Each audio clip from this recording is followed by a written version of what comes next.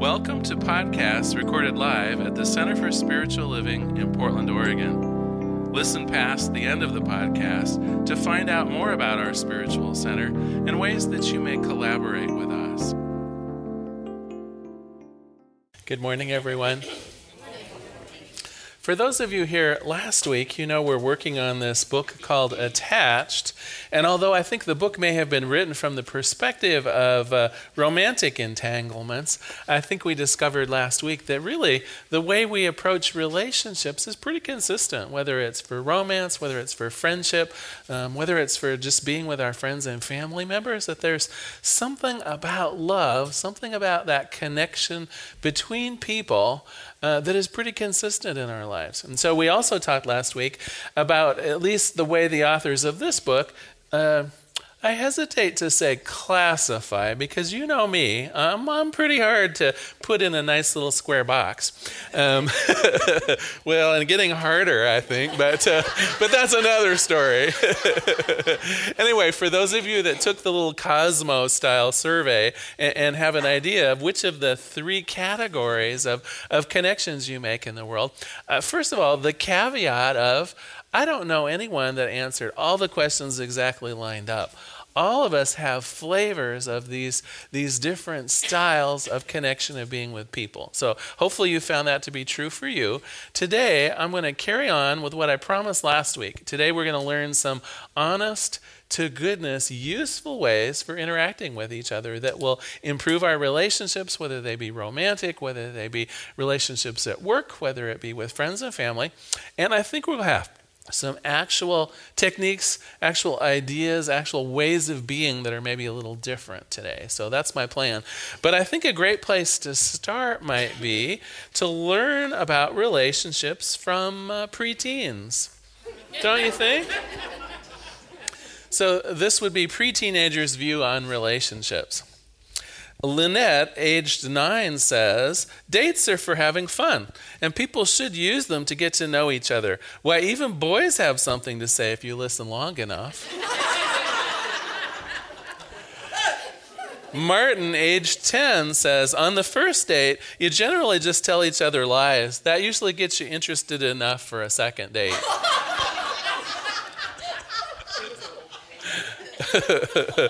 Kirsten, age 11, says, no person really decides before they grow up who they're going to marry. God decides it all way before, and you just find out later who you're stuck with.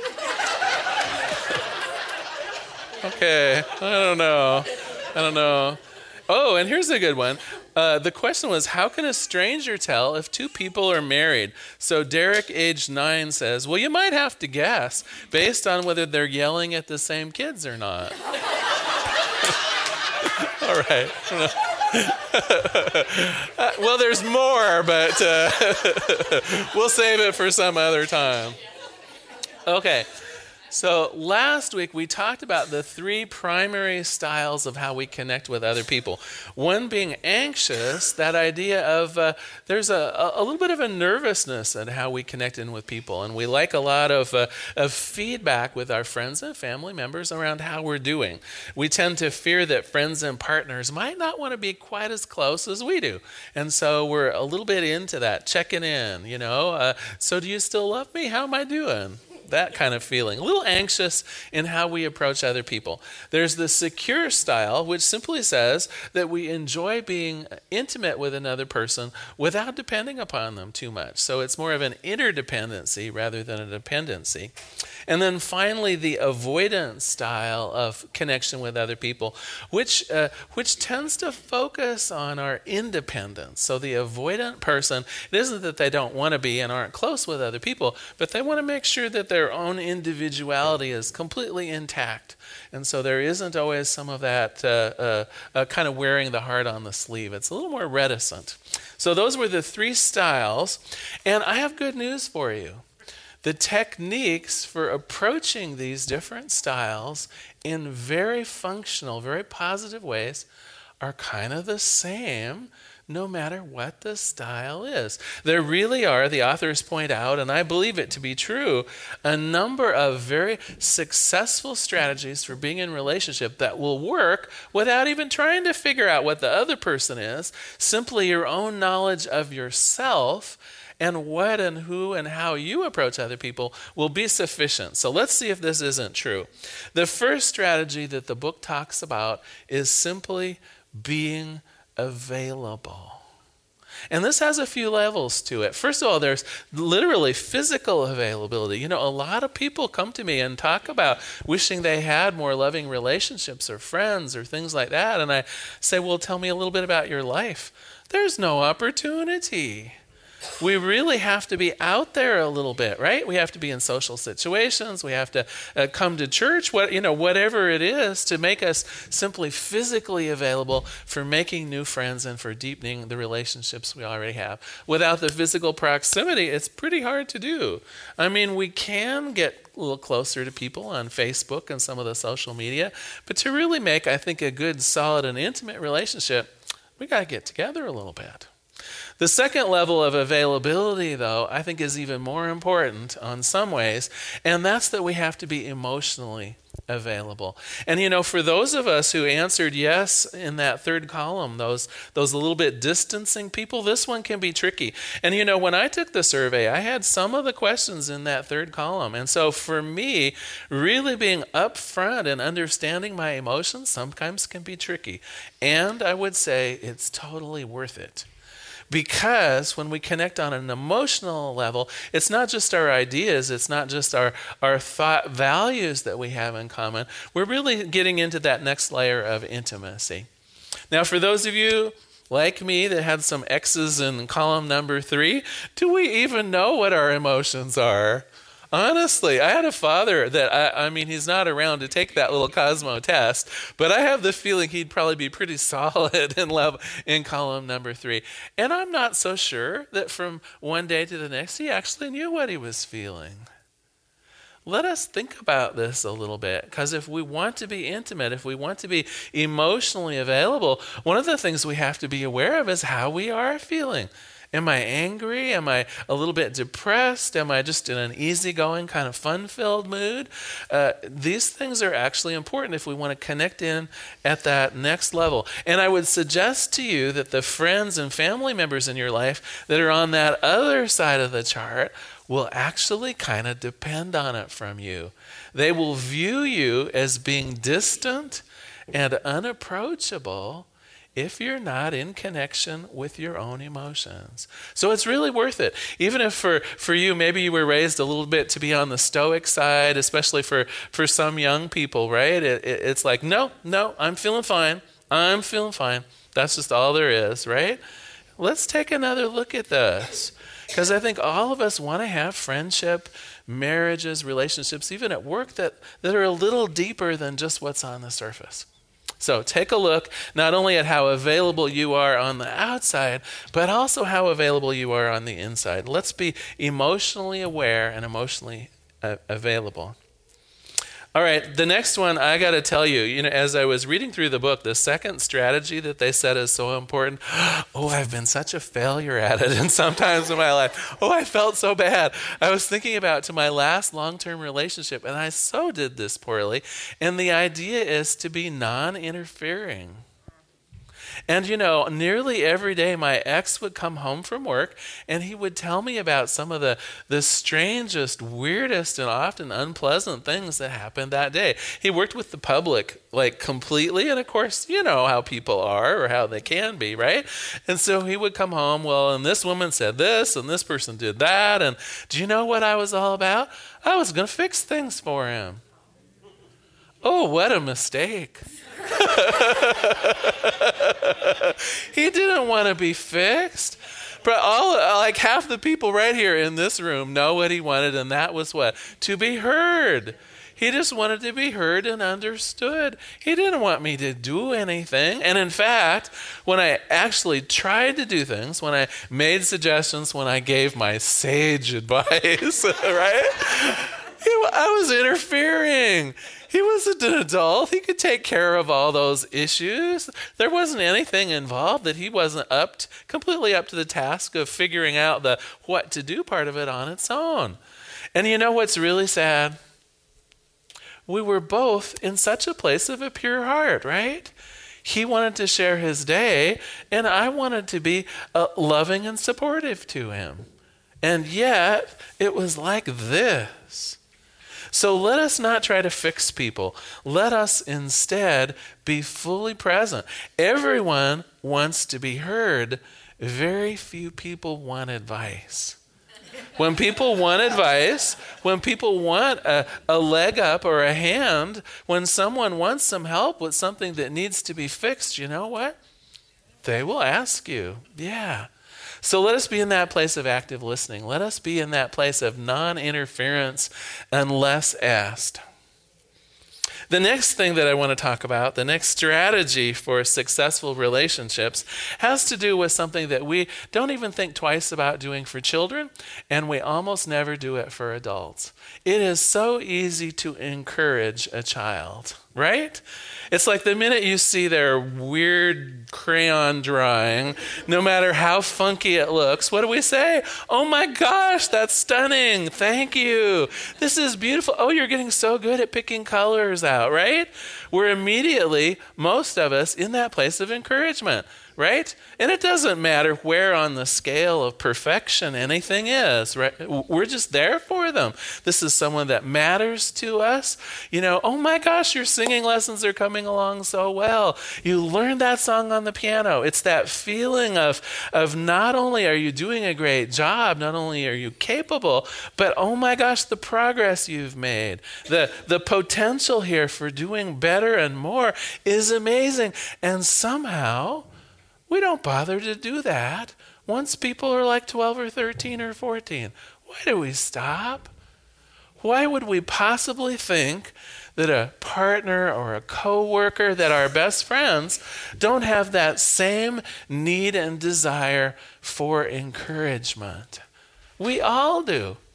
And you know where I notice it lacking the most? It's where we spend almost a third of our lives, at work. Most of us have jobs, and we spend roughly, probably 25%, a third of our lives doing those jobs. And what do you hear instead? Oh, the new boss isn't going to be very good at that, or she's not going to be successful in her new job. If anything, we're tearing people down when we could be so encouraging, right? Everyone on this planet, I think for the most part, has the intention of doing their best.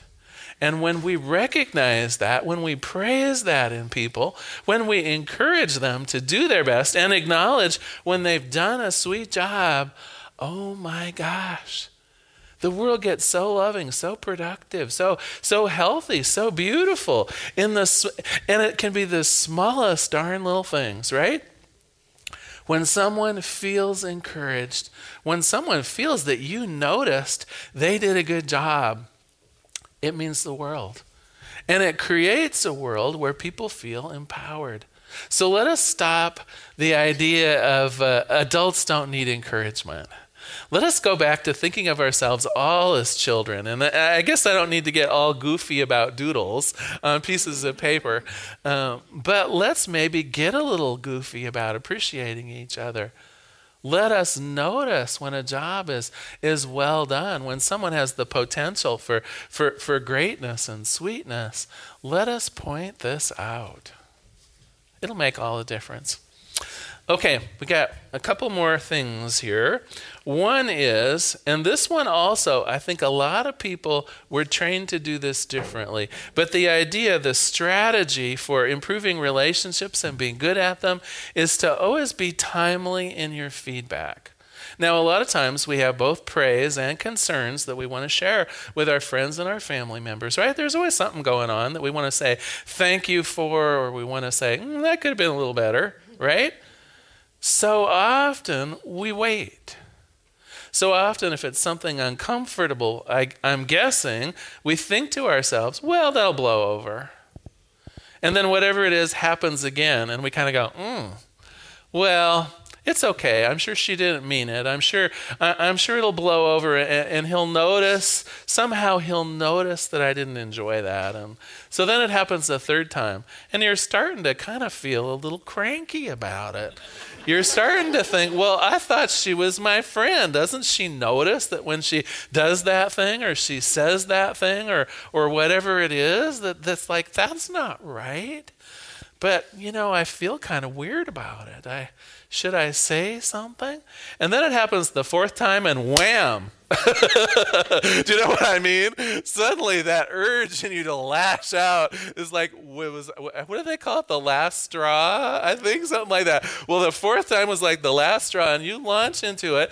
And of course, the person is going to look back at you like, wait, I've been doing that right along. I thought you liked it. What?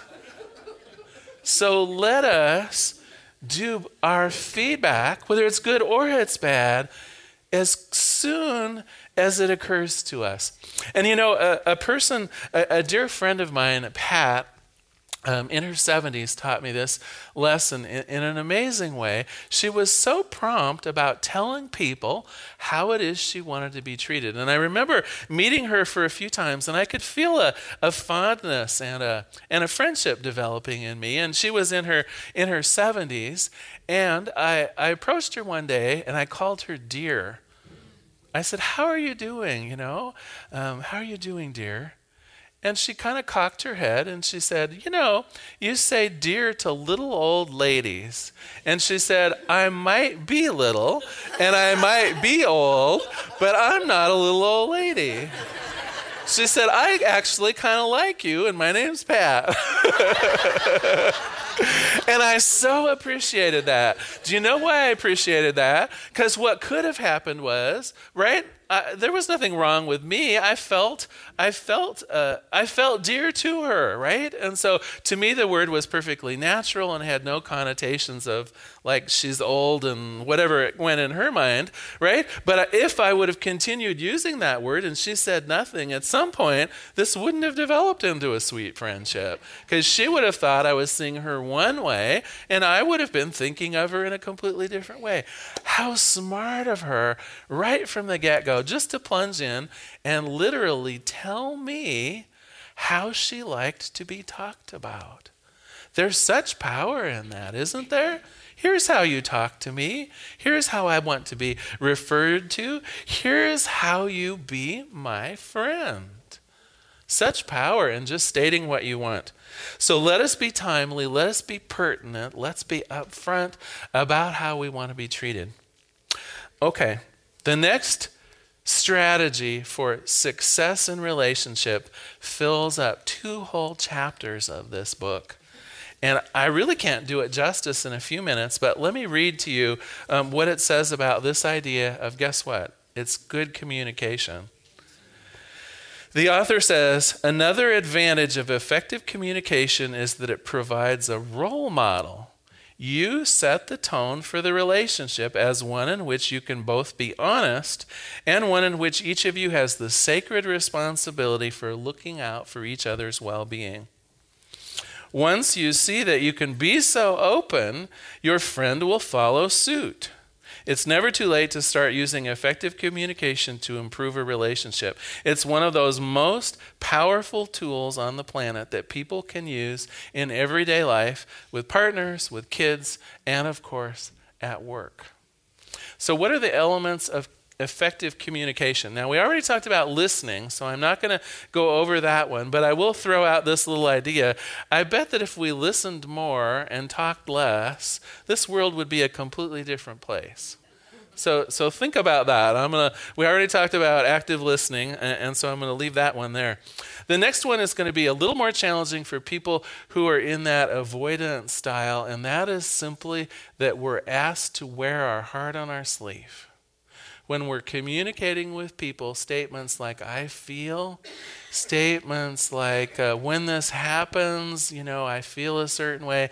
These are really useful ways to communicate. It gets off of that surface thing.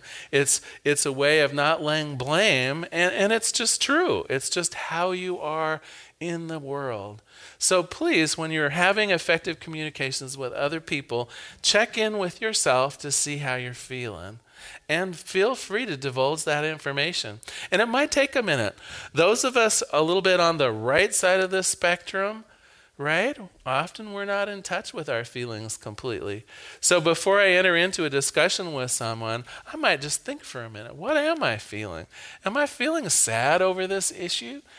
Am I feeling angry? Am I feeling lost or betrayed? What is it exactly that I'm feeling? Because this is something that we can honestly address. And in many ways, you'll find that the feelings are more important than what happened. I'm going to say that one again. Many times you will discover that how two people feel about an issue is more important than the issue itself. And when everyone is up front with what they're feeling, when everyone is up front with the feelings that arose from the issue, oh my gosh, often that will be enough to change behaviors right there. Because no one wants to be setting up a situation where someone's likely to feel bad or feel strange or feel awkward, right? Most of us will think, well, then maybe I'll handle that a little differently. But if I don't know, then I might be trying to prove that I'm right rather than kind. I might be wanting to figure that the issue has a black or white kind of answer rather than that the emotions have an important answer, which is kindness. So let us wear, to the degree that we can, our hearts on our sleeve, check in with our own emotional self, and be okay with saying, here's how I'm feeling. This thing happened, and here's how I'm feeling. The other one, and this is back a little bit to my friend Pat again, focus on your needs and wants. When we focus on how we would like to be treated, when we focus on what it is we want in life, when we tell the story of what friendship means to us, then we're not shaming and blaming someone. And so often what I notice is that when someone feels their needs aren't being met, we direct it outwards. We say, well, I'm not feeling supported right now because you did this and you did that and you did that. And notice how my fingers even are going out. How does that feel? June's like, stop it, right? When we're in that accusatory stance, and of course it doesn't even need to be our hands and our fingers, right? Everyone knows when they're being shamed and blamed. Everyone knows when someone is holding judgment that something you have done is wrong and ruining the world as we know it because you did it. And what is this just likely to do? It's just going to escalate the bad feelings. When we're shamed and blamed, it tends to simply escalate bad feelings higher. So instead, to the best that we can, even if the feelings are a little ragged, simply state it is what you would like to have happen. Now, it may be that the two of you are not going to agree, and that actually is okay as well. Because in the process of clarifying what it is that you each want to have, you'll learn a lot about each other. And you will have that ability, I think, to transcend the issues and work on the relationship. Because really, when you think about it in Science of Mind terms, the issues out there, those are the effects. And it is our mind, it is our mental state, it is how we relate to each other in mind, that is the cause. And so when we talk about our emotions, when we talk about our beliefs, not what happened, but rather what's important to us, then we're on the foot for having the issues be self-corrected. Then there's an awareness of how being in the world affects one another's thoughts and their sensibilities, and corrective action is on the way. The very last thing that I want to talk about in terms of effective communication is simply to be specific. A lot of people think that they're good communicators, and certainly they may talk a good deal, right? They may be a frequent communicator, but unless we have a level of specificity, have we really said much? Do I really know what it means to you personally to be a friend? How do I know, getting back to the idea of encouraging people, how do I know what would encourage you? Am I a mind reader? The fact that we're friends, the fact that you're a family member, can I read your mind? Now, I know sometimes it seems like people can, right? Just from close association. I do think I see best friends and couples sometimes that can kind of read each other's minds. But oh my gosh, so very often we make assumptions that other people think and feel just like we do. And I got to tell you, probably a third of the time, we're just flat wrong. And if I think that someone's style of being appreciated is to have them come up on stage and everybody, thank you for doing a great job, oh my gosh, there will be people in here that would hate me for that. Right? And other people, I might think of a way of thanking them, sending them a little note, a little sweet note and maybe a Starbucks card in it. And some people would like that. And other people would say, well, that was a waste of a stamp and good money. Why didn't the fool call me and say a job well done? Do you see what I mean? In every way that we are with other people, we have our own variety. We have our own ways of being and our own desires of how we're treated and how we're talked to, the way in which people like to be referred, the way in people like to be appreciated and noticed. Each of us, blessedly, is an individual. And that's what I love about the human experience. If we were all the same, if this was a congregation just of Larrys, I don't think I could come every Sunday. I don't. I love this variety. I love the fact that each one of you has different hopes, different intentions, different aspirations. And I also love the fact that all of us are here for more or less one reason. And that's our spirituality. That's our connection to the one power and the one presence. I'm going to end today with a tiny bit of homework and a prayer. I want to quickly go over those 5 strategies for really working things out well. And I would like you to maybe think about which one could use the most tweaking or improving in your own life. So the strategies were being available, and that includes emotionally available. Non-interfering, right? Being a good listener, but not trying to always fix things. Being encouraging, really being there for someone and telling them when they're doing a great job. Really encouraging people to find and use their strengths. Being timely and pertinent, right? That idea of right in the moment, whether it's good or bad, being that appropriate, kind feedback. And then the 5th one is effective communications. I'd like you to try perhaps to apply one of these areas, the one that maybe you think you could use the most improvement or tweaking or most benefit from, and apply it purposefully this week to one of your relationships. See if on purpose you can improve one of your relationships. I think you're going to have fun with this. These are all great methodologies, and they'll work on family members, they'll work with partners, they'll work in the job market, wherever you are.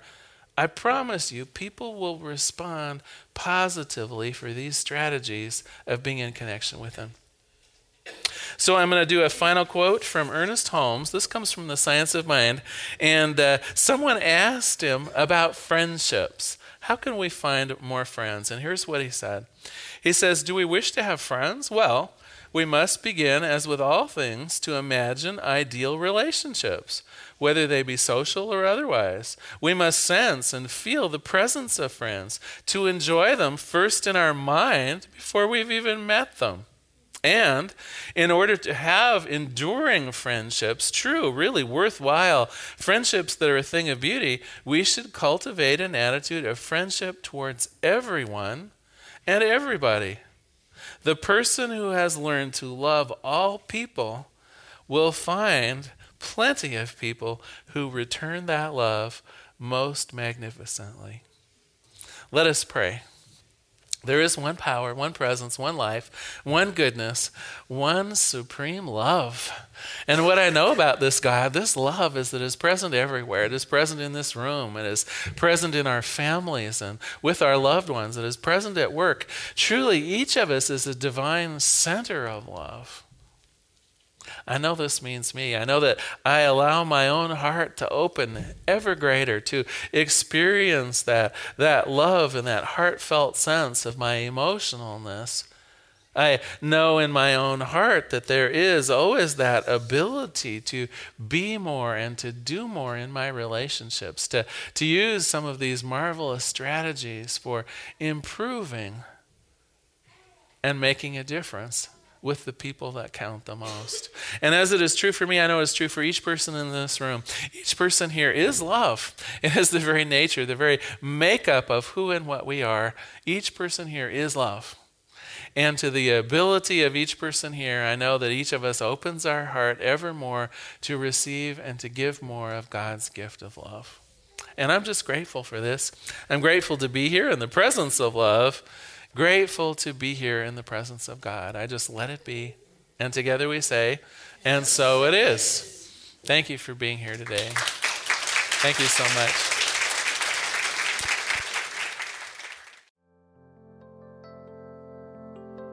We hope you enjoyed today's podcast. If you happen to be in the Portland, Oregon area, we'd love to have you visit in person. The Portland Center for Spiritual Living is located at 6211 Northeast Martin Luther King Jr. Boulevard. We have inspirational services at 9 and 11 a.m. every Sunday. Our mission is to open hearts, ignite minds, and to make a difference. If you'd like to support our center and its podcasts, you can donate online at www.pcsl.us/donate. Our website is also the place to learn more about what's going on at the center or to contact us. Allow us to become part of your extended community. Wherever you are on your spiritual journey, you are most welcome at the Center for Spiritual Living.